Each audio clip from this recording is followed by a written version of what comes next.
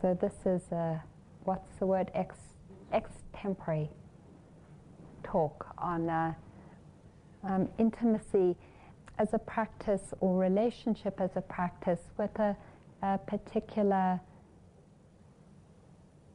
weight given to patience.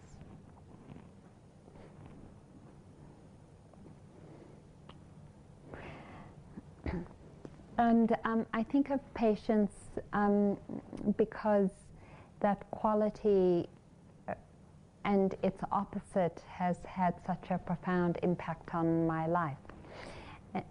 Not last Thursday, but last Tuesday, I talked about what happened with the arrest of my parents in South Africa. For those of you who were there, my parents were arrested in South Africa. They were active against the apartheid struggle. And anyway, there was a whole story about how they got arrested, and I talked about that last Tuesday. But one of the things that happened after they got out of jail and we left the country is that over a number of years they became very despairing in the 60s and through the 70s of anything ever really changing. And they stopped all their political work in support of South Africa. Our house was a place where people who were being let out of prison could come to. So we had a sort of stream of prisoners coming in. But in terms of my own sense of where they were going in their life, that dropped away and that fell. And it was a place of quite deep despair and emptiness for them from their early student days through for 20 years really being so oriented towards this vision of how to bring about change and going through such difficult circumstances like being in jail and then being in hiding to coming to live in England and giving up all hope. And that despair was something that I felt very touched by growing up with them. And I didn't know how to work with it until, of course, I came to the Dharma. In the turning around of South Africa, they felt reignited again, and both of them went back in 1993 or 1994, and became part of the movement, the Reconstruction movement in South Africa. So in a way it has a happy ending. But one of the things that really struck me about some of the great leaders like Walter Sisulu and Robert Sobukwe and Nelson Mandela, who were, I don't know if you know, because Mandela's the sort of one who's been most well known in this country, but all three were really great leaders in the movement for liberation. All three of them, even though they were very different personalities, actually never lost hope. They never lost hope for having that vision of bringing about a free and democratic South Africa where every single person, no matter what your skin, would have the right to vote and the right to all civil and political rights. And when I thought about it afterwards, I thought about how the quality of patience was probably one of the single most important qualities that enabled those leaders to hold that vision and to continue to try to manifest it over time. And I felt very inspired by their dedication to patience and to seeing over and over again how they could build what they felt was true. And so now I also want to tell you a story about probably one of the most difficult struggles that I've been through in the last few years, and some of you have also heard me talk about this process, which is my marriage coming to an end. And we both did a 3-month retreat. I stayed at home and practiced sitting and walking for 3 months, and she went to IMS. And when we came back together for the first few months, this was 12 years into our relationship, there was this great honeymoon that we had for a few months. There was this deep, just incredible pleasure that we were experiencing with each other.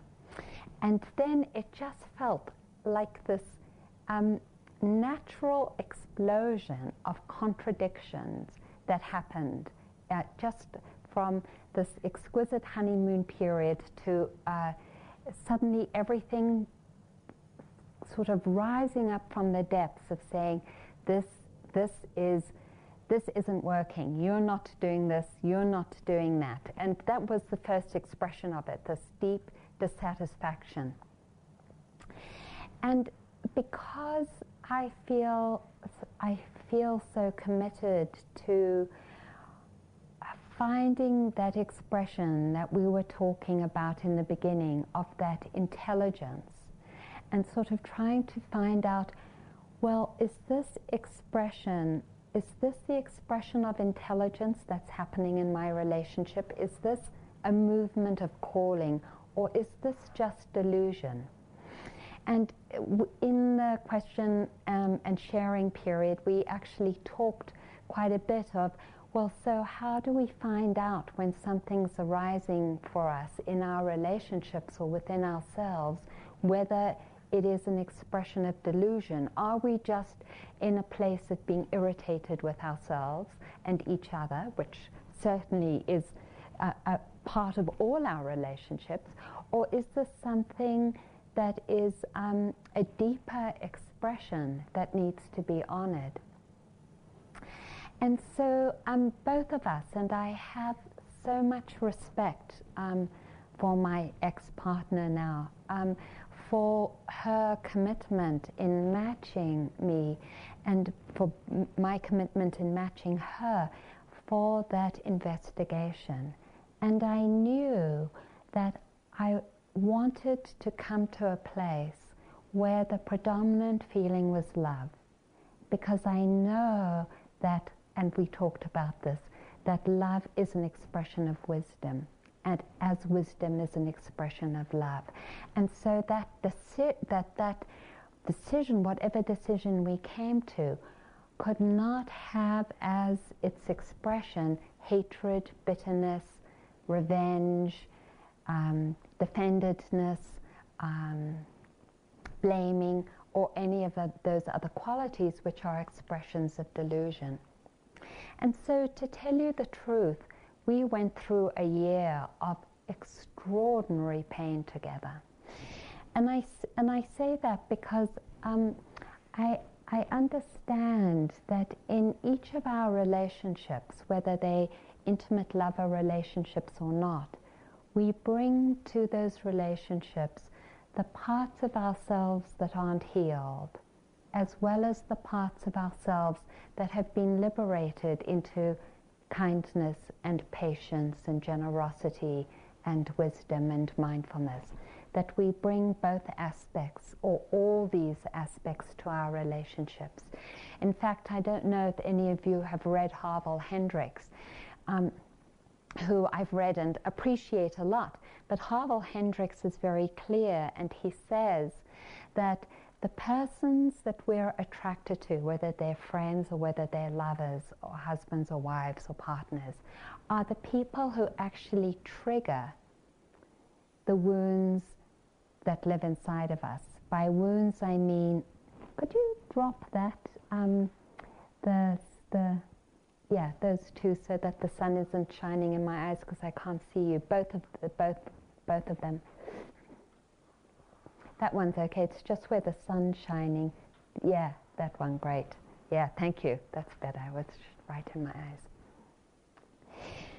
eyes. So Harville Hendricks says that for however one is mystified by this law, the law is that we're attracted to people who are going to trigger these places inside of us.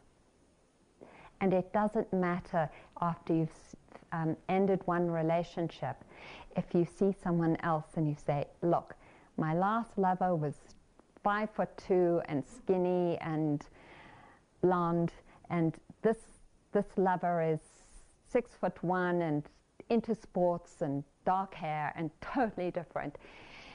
His theory is that it doesn't matter what the outside appearance is, for sure the reason you're attracted to them is because they're going to trigger your deepest wound. So that means in every relationship, that place that we haven't brought attention to yet, that we haven't brought love to yet, gets expressed in the expressions of delusion. The expressions of delusion are the feeling of being a victim in this particular aspect, of feeling disempowered, of feeling hating or angry or fearful or in terror, of feeling lost, of even more particularly the obsessive patterns of thinking that go on when we hit difficulties. She or he, blah, blah, blah, blah, and we have them over and over and over again. All expressions of what Harville Hendricks calls a wound, what Buddhists would call delusion. It's there in every relationship until we're enlightened. That's the reality of it. And so when we hit up with each other in these places, the expression of these places is extraordinarily painful. And the deluded response to these expressions is, one, to say, I'm out of here, forget it, this is all your fault, and I don't want to deal with this stuff. The only reason I'm feeling this stuff is because of you, and therefore what I have to do is get out. Or probably just as common, we don't know exactly why we are, but we're falling in love with someone else. This relationship is too painful, and it's not even that we're saying that to ourselves, it's just that we find we're attracted to someone else, or we get extraordinarily busy at work. Sorry, honey, I don't have any time. You know, I'm so busy at work. All the same expressions. And so the understanding of the eightfold path and the Four Noble Truths is first that invitation to hold, and we talked about this a couple of Tuesdays ago, is to hold this deep unsatisfactoriness as not a mistake, but as the imperfection. And we actually began our day with that, in acknowledging that we have delusion living inside of us, and that these are the expressions of delusion, that we have suffering living inside of us, and that these are the expressions of suffering. Acknowledging this deep truth is the beginning to saying then, given this is an expression of suffering and delusion, and I am deeply committed to my practice, what does that mean? It means that we, each of us, embark on this arduous journey of saying, here I have my shit, basically, staring at me in my face. And here is the invitation to begin to open my heart and to acknowledge that this is what's going on. It is the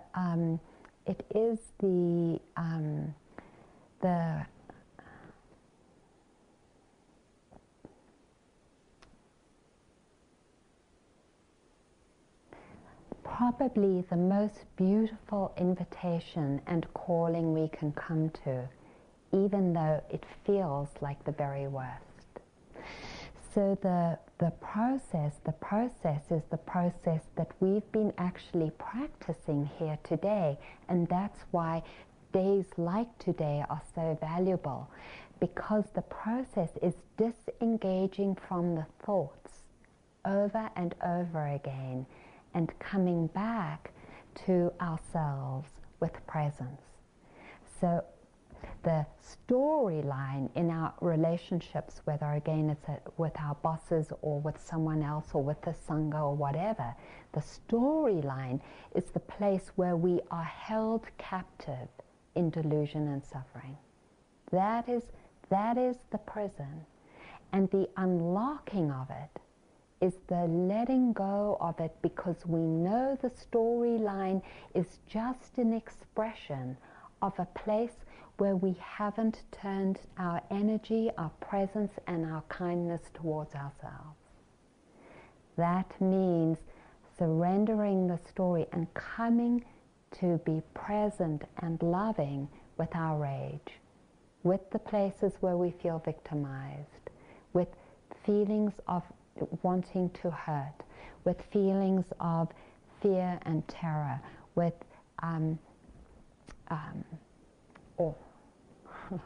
what a jealousy, envy, all those feelings. So it's that incredible practice of surrendering and coming to be present with ourselves in those feelings. Patience is the capacity to endure through that process until it's purified enough that we can look at the beings involved in the situation and say, I love you. And so Shara and I went through a year of, I can honestly say at times, really hating each other. And at the same time knowing that this hatred actually had nothing to do with each other and had everything to do with the place inside of ourselves that we hadn't brought our attention to. That meant feeling the hatred and being present. Honey, I'm here for you. Moving into the thought, oops, come back, Arinna. You know that isn't where healing is. This has nothing to do with Shah. Come back. I'm here for you. The hatred turning slowly to grief. Aha, here you are, grief. I'm here for you. And as we both did this over and over again, what happened is that we came to see the truth of the situation without those energies anymore, so that I can say honestly that all there is inside of my heart now is just the deepest love and appreciation for this being, and an acknowledgement that the conditions had changed for our relationship and that we could no longer be married. So the transformation has turned from marriage into friendship. So patience is one of the paramis, and there are I can't remember who said it.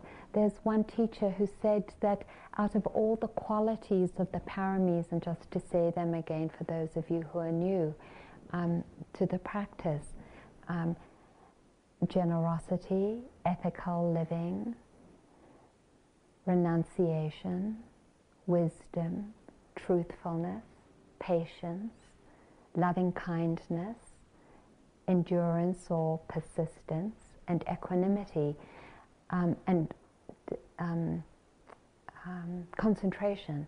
That these energies that build and support our practice, there are actually many teachers who say that patience is one of the most important paramis because it allows us to hold through difficulties in our lives, and we don't get sucked under and surrendered into identifying with those difficulties, but rather keep that deepest commitment to finding the truth and therefore holding through.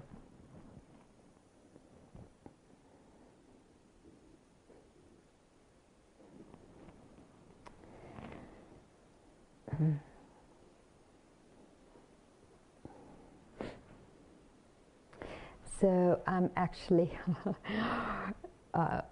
this is a story from the Jakarta Tales, which is the story of the Jakarta Tales are stories of the different lifetimes the Buddha lived through as he was perfecting these perfections.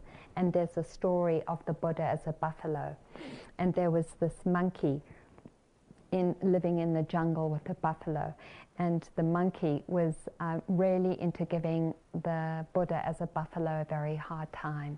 The monkey would jump on top of the back of the buffalo and beat the buffalo with a stick, or jump on top of the buffalo and put her or his hands in front of the buffalo's eyes so the buffalo would stumble and basically gave the buffalo a really hard time. And every time that this happened, the buffalo would just be very patient and enduring. And so at one point a magical sprite or deva came down to the buffalo and said, "Hey, you know, what is the matter with you? This monkey is giving you a really hard time and you are so much stronger than the monkey. Why don't you either kick the monkey out of your space or give the monkey a beating?"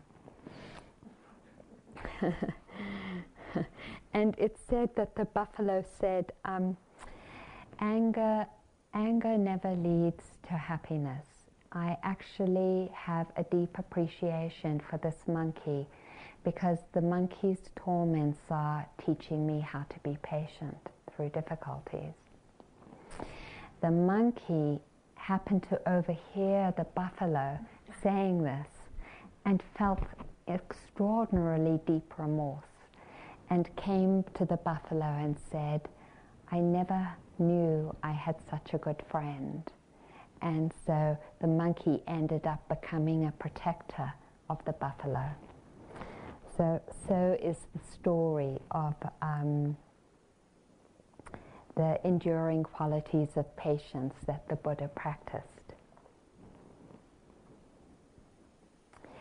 You might think that that story is a sort of hard to believe story, but just going back to Mandela and the Dalai Lama and so many prisoners that you probably have read about who have been tortured. I actually know well a friend of my parents who had been in prison for a long time and systematically tortured for years, and coming out of the prison and saying to us, and I remember sitting at the dinner table and my mom saying, you know, "Well, how are you doing?" after he first got out of jail.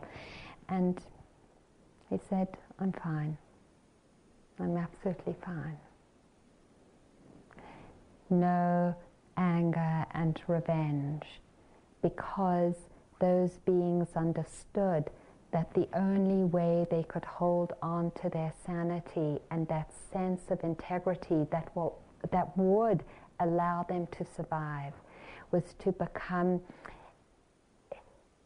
intensely disciplined about not letting their minds go into anger or revenge or into those obsessive storylines of, "I hate them, I'm going to kill them." And in that discipline, just like the buffalo, being able to hold on to their sanity so that when they got out of prison, not only did they have their sanity, but I've read this from some Tibetan monks, they had the most incredible compassion for their torturers. Well, we are are in a different kind of prison in our relationships, in those places that are wounded and deluded. And we experience other beings as our torturers. The Buddha and these teachings say that we actually do have the capacity to hold through with patience, to keep letting go of the places of suffering and coming back to that profound commitment to reconnect to that greater intelligence that has love as an expression. Part of that process of purification that happened with Shah and myself actually was sustained by the capacity to forgive.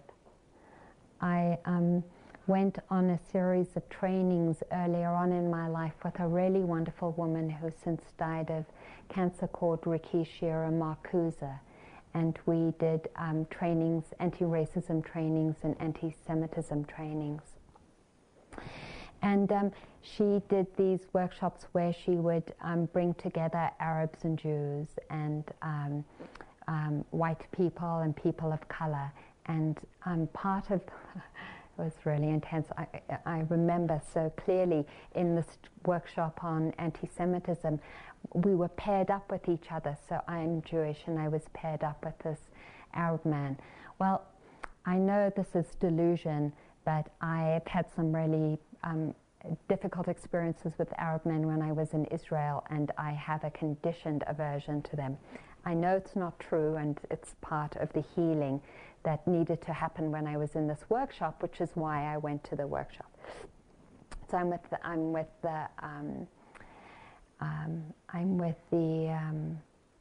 this Arab man, and the exercise was to first just brainstorm all the stereotypes about Jews, and so I did it and he did it, and then we were to brainstorm all the stereotypes about Arabs, and I could tell for both of us we were really hating each other. You know, I couldn't believe he was saying these things about Jews, and he couldn't believe that I was, as a Jew, saying all these things about Arabs. And it was really amazing in the workshop to begin to see, as we continued to work together, that actually each of us was doing the best that we could in those circumstances. It seems like simple words, but actually it's extraordinarily profound to understand that in any moment we're each doing the best that we can. And that in that moment he was. And that as Shara and I struggled, and I felt so deeply the places where I couldn't meet her and the places where she couldn't meet me, I saw how much the blame and the suffering came because I couldn't acknowledge that she was doing the best she could. And that the healing came in this year of talking with each other, coming to understand that. I think forgiveness is not a deluded romanticism of sort of covering up what's difficult, but just the opposite of acknowledging deeply the imperfection and allowing it, that in any given moment, this is the imperfection, that there are times when we cannot stretch, that there are times because of our conditioning where we have to acknowledge our limitations. And when I talk about acknowledging our limitations, I don't mean with that kind of, oh God, I hate you're here, but okay, but rather, honey, I acknowledge that this is what's living through me at the moment, and that I need to respect it. this is where I can no longer stretch. And actually we do this not only in our relationships with others, but we do it in relationship with ourselves. That place of saying to ourselves, this is it. This is, I cannot do any more. It's actually the deepest love. And I remember being so profoundly touched by a story that Thich Nhat Hanh told when we were in retreat with him in Plum Village a number of years ago. And he was talking, and I know that you all know how much he's worked with the what's going on in Vietnam. And he was talking about this boatload of refugees that had been shuttled from prison camp to prison camp and had no, they couldn't find any place to land, and he was struggling desperately to try and get the American consulate to allow them to land, and he failed, and he knew that failure meant that these Vietnamese were going to die, that they were going to be left in the middle of the ocean and be subject to pirates, because there were a tremendous amount of pirates on the seas around Vietnam, Indonesia, Cambodia, and Laos. And he said he could feel his mind going into this deep contraction around what was going on, and that he lost all his equanimity and calm. And he said, and I just practiced walking meditation, lifting, placing, shifting, lifting, placing, shifting, until I could come back to the deep remembering that in this situation everyone was doing the best they could. It's so beautiful, because what that does is that it allows us to remember the humanity of ourselves and each person in this situation.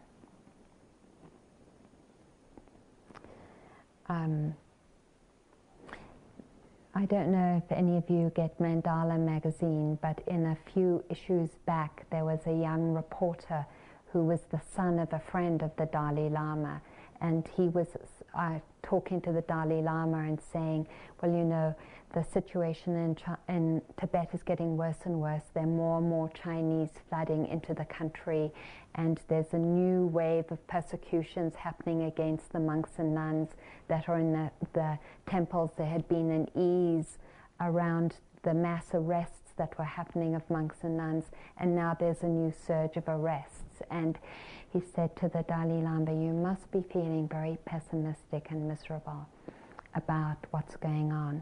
And the Dalai Lama said, not at all. I actually feel quite hopeful. And that hopefulness is so beautiful because it sees not only what's difficult in the situation, not only also that capacity to forgive, but also to see what's good and healthy and beautiful. And what the Dalai Lama said is that I have the utmost faith in our capacity as human beings to come to wisdom and love.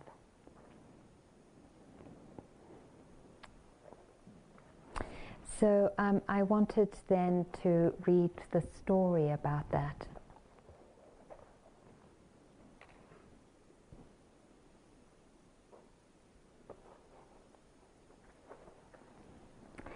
Alex was doing volunteer work at Boston City Hospital, a large public hospital that regularly received the poorest of the urban poor.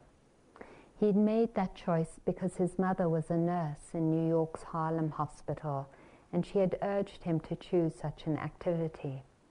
His father, an army surgeon, had been killed in Vietnam. When he read Tolstoy's The Death of Ivan Ilyich, he found himself bored at first, then increasingly taken with the story, and at the end stunned and enthralled for reasons he explained at length one evening. I've been seeing people die these days, lots of people. Kids come in shot, bleeding. There's not enough blood in the world, it seems, to make up for what they've lost. The doctors fight to save them, but the kids, they're smarter. They know they've had it. I got into a talk the other day with one of them. It was by accident. I was assisting while they tried to save him in the emergency ward. He was 13, I think. He called me brother, and he asked me to take his hand. Here he was, this tough gang member, wounded in a shootout over drug turf. And now he was like my nephew, trying to hold on to someone. The doctors wanted me out of the way, but he wouldn't let me go. So I tried to calm him. I kept telling him, we see a lot of people hurt bad, real bad, but they pull through. I told him our staff is the best in the city. They really know their business. I told him he was young and strong, and he'd make it, don't worry. But he wasn't buying a word I spoke. Hey man, this is for me. That's what he kept telling me. We've been trying to find his grandmother. She was the only one he wanted us to call. He said she was his family, no one else. I asked if that was really true. Then he really caught me off guard. He asked me, what's family? What does a family mean? I was going to give him some fancy answer out of sociology or psychology, but I suddenly realized he wasn't looking for that. He was talking from deep down inside the bottom of his heart. I found out later that his mother was on cocaine, and she had had all these different men fathering her 5 kids, and there were miscarriages and abortions. She was a regular patient at the city. The poor kid, the sweat on his forehead, his voice getting softer, I began to lose my cool. I thought, what a waste of life. I asked myself, what does all this mean? Why does someone like this kid end up dying in a crowded, dirty EW, emergency ward, with old drunks vomiting and pregnant women, pregnant girls, his age, screaming more out of fear and ignorance than pain in the early stages of labor? But he was asking questions like that too. He said it to me. I can hear him now. What a waste of my life. I didn't know whether to nod my head or shake my head. I just stood there. His grip on me was getting weaker. I could tell he'd soon be going. They were pouring in blood, but he had had an artery injured, and they were trying to repair it, but he was going into shock. He was in and out of shock. Then he told me to tell his grandmother he was sorry. He told me he'd wished he'd known all his life what he knew right then. I couldn't just keep quiet. I was trying to get him to rest. But when he said that, I was too curious. I had to ask him. I said, what do you know now, man? What? He didn't waste a second. He told me, he said, I know I'm going to die. I know I'll never have another chance. I blew it, man. That's what I know.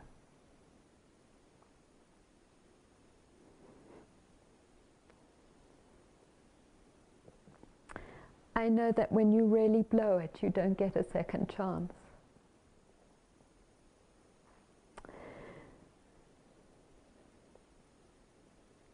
I gave his hand a squeeze. He tried to squeeze back, but he was fading. He was really going now.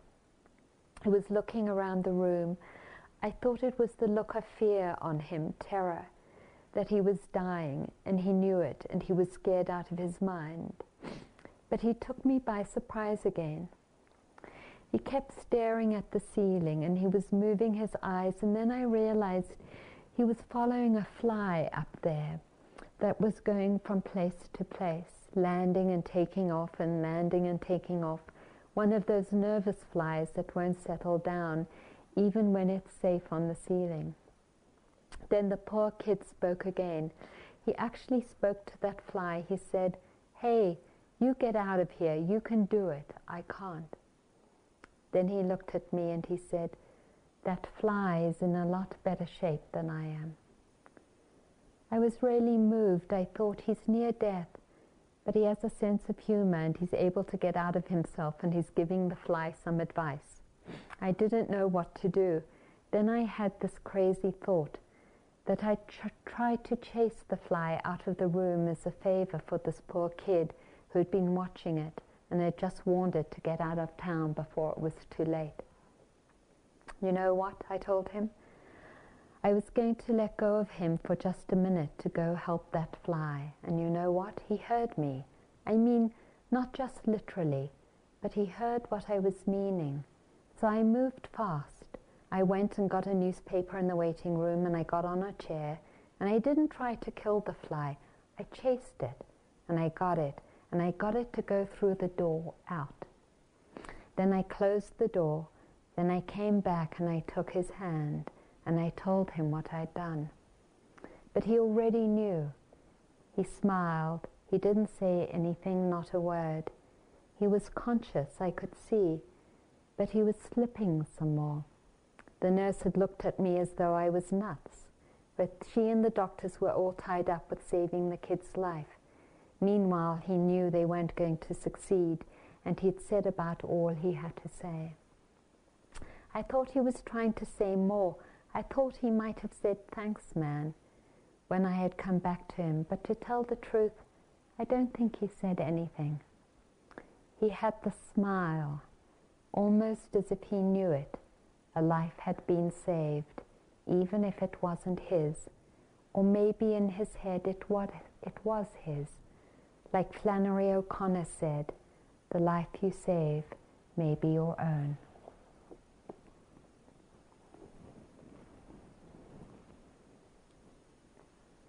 So let's sit together.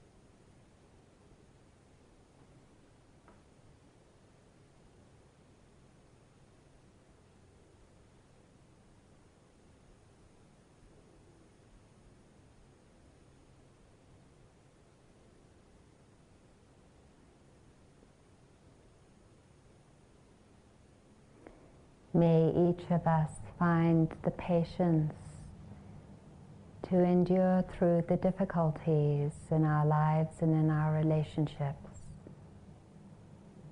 so that the truth might blossom and our lives are saved.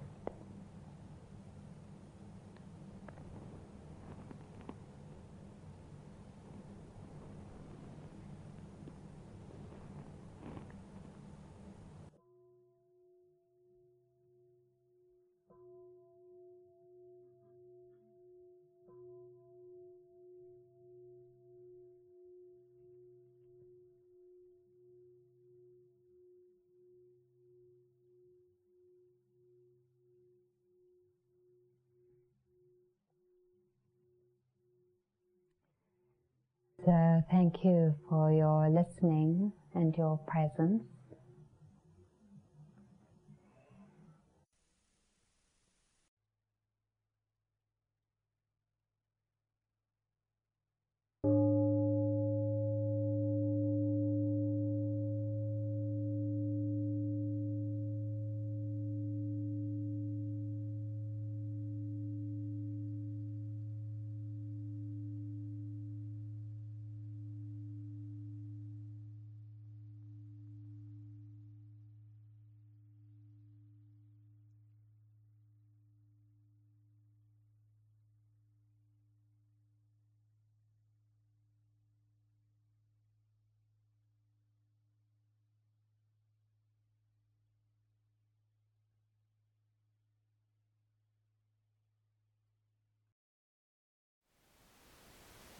Thank you for listening.